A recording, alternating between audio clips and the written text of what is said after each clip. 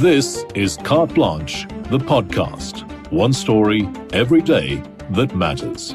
Delve into the issues that impact you, whether you're in need of a better understanding of the world around you or simply seeking inspiration or unique perspectives. You'll find it all here.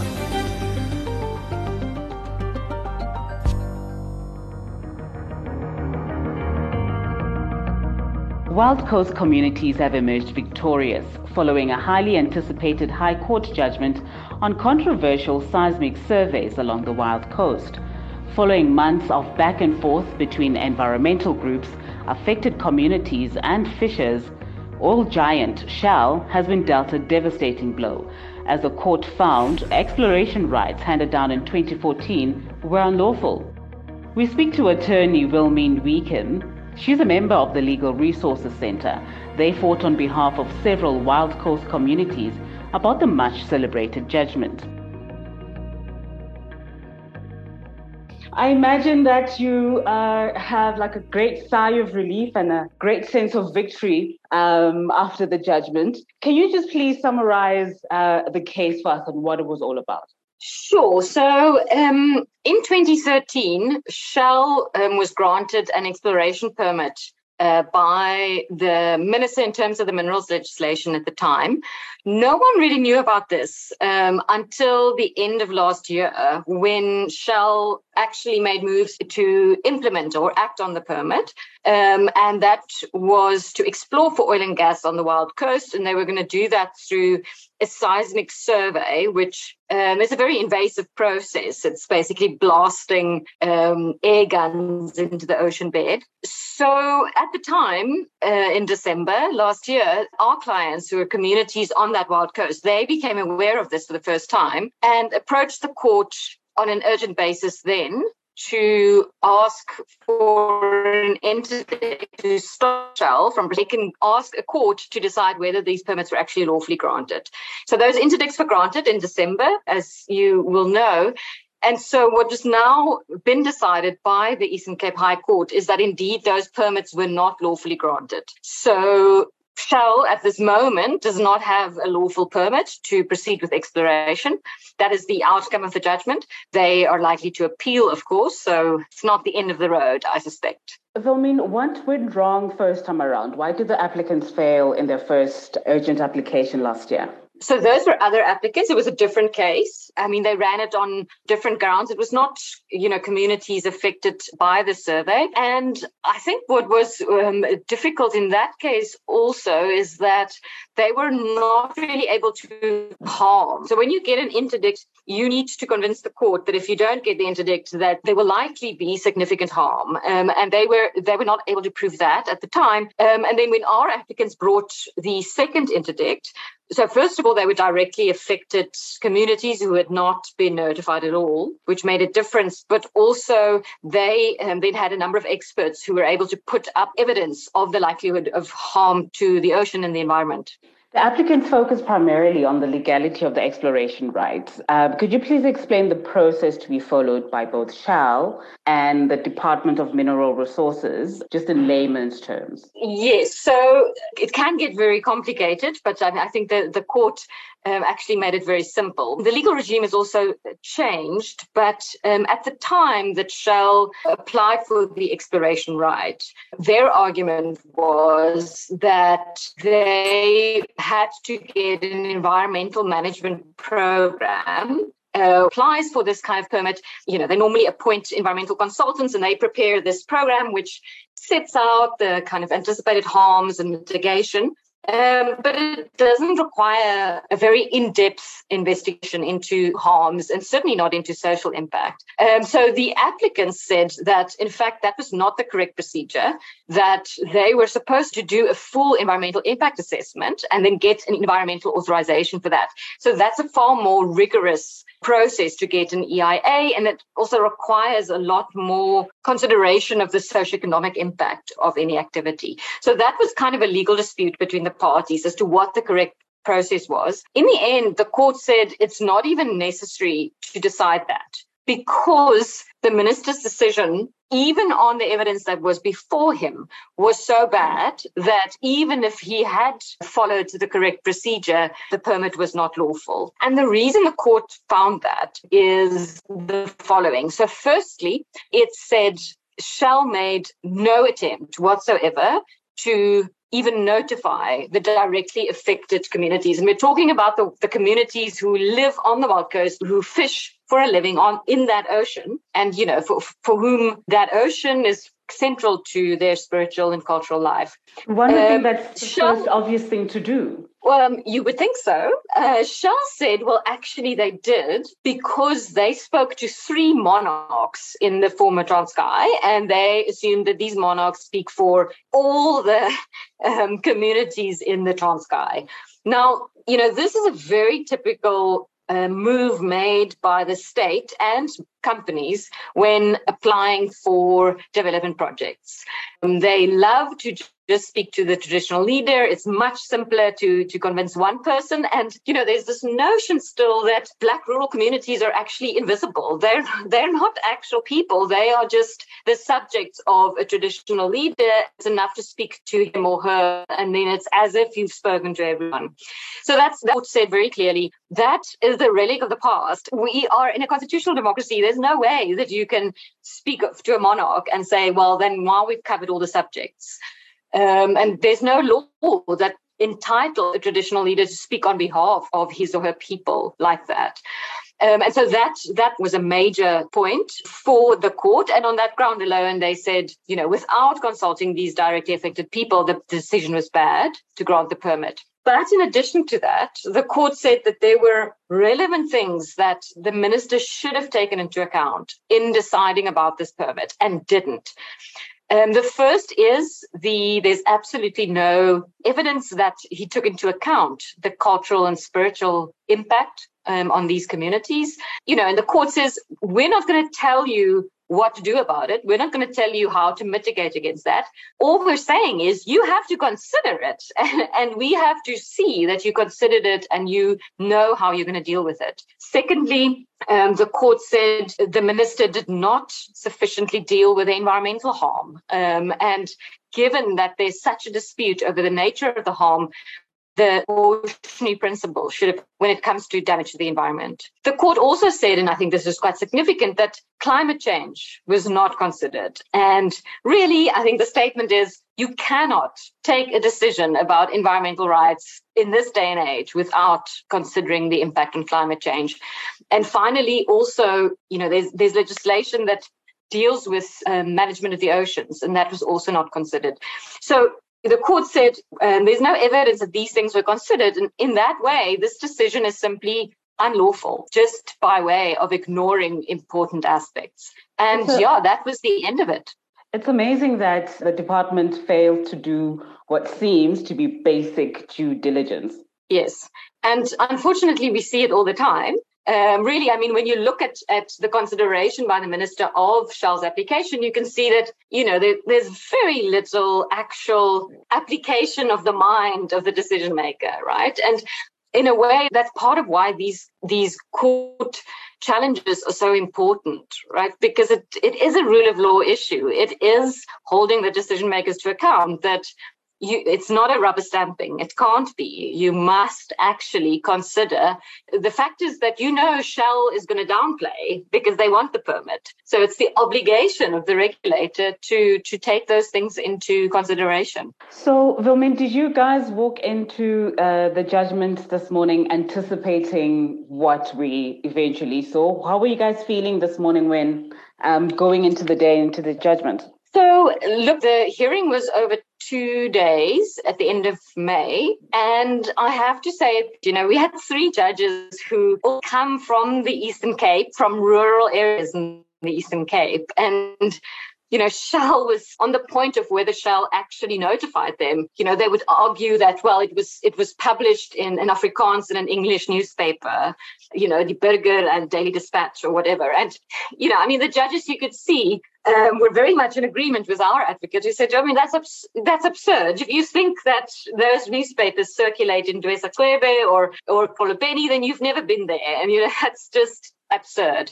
And the other means of communication was, online. And again, there's that does not indicate a real desire to actually notify people. And so I felt confident after that because I really felt that the judges understood that point very well. But you're always nervous, especially a high-profile case like this, where, the minister has made his feelings and his thoughts on the applicants very clear.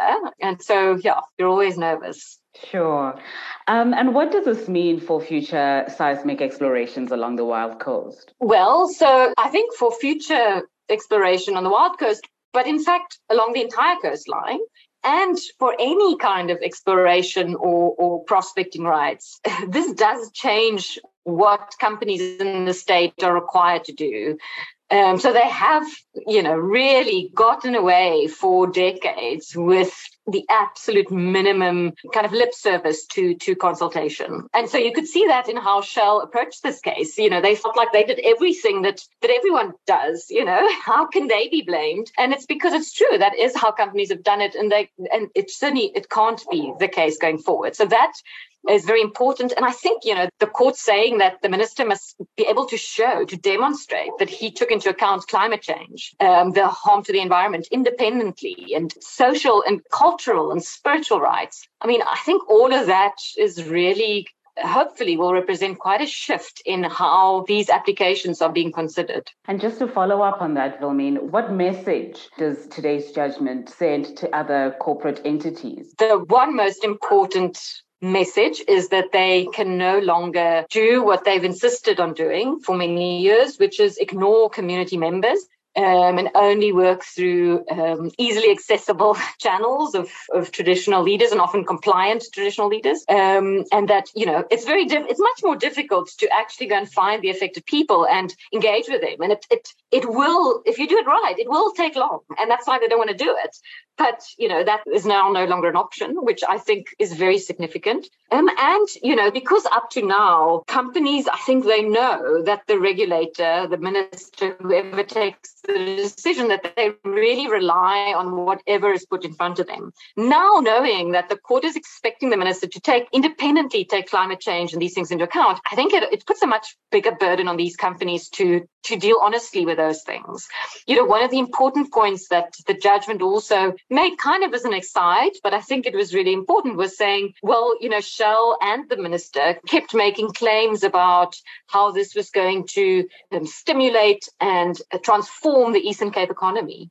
And the court said, but we only heard statements about that. We did not see a shred of evidence supporting that. And, that's very important. So, those kind of hollow statements, which we always hear about job creation, etc., they're not good enough anymore. There needs to be actual evidence. And of course, the problem is they often don't have that evidence. We know that exploration in the rest of Africa has often caused much more damage than progress. And that, I think, is really significant. Isn't it amazing that in a lot of cases like this, job creation is almost used as a pawn? Always. But very pointed out well by the court that there's no evidence. You haven't shown us how these jobs would be created. Yeah, especially, when it's something like a seismic survey is incredibly technical. So they were not going to create local jobs. They were going to bring in specialists from overseas to do the few jobs. I mean, that's clear.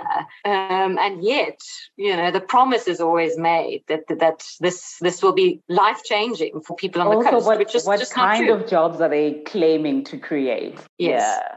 I think my other thing is there's a lot to be said about the power dynamics at play here. And considering today's judgment, we see that a community or communities that one would consider to be powerless against a big multinational company and the government, as it were. Why do you think this matters for them, the communities, in protecting and advocating for their environmental rights? Yeah, I mean, I think it's extraordinarily important, right? When I said earlier about community members in former homeland areas still being, in a sense, invisible, in so many ways. So, it's 25 years into democracy and their land is still being held by the state. They still don't even have secure land rights. They still, in so many ways, are seen as subjects, right? So, just completely powerless. And this kind of judgment just really turns that on its head. And the judges have almost become the last resort for these community members, a place where they are seen, where they are made visible. We can overestimate the meaning of that. I think it is really, really important and empowering. Today, I was doing an interview on one of the TV channels, and straight after, I got a phone call on my TV who said, we are having this dilemma with a mining company. We hear this all the time. And it's just, that kind of solidarity and just the example that someone was able to fight is very meaningful and very necessary in South Africa at the moment, I think. It's amazing that it took the courts to protect these small communities against multinationals, but also against the state as well. Yes. Wilmien, do you anticipate that Shell will appeal today's judgment?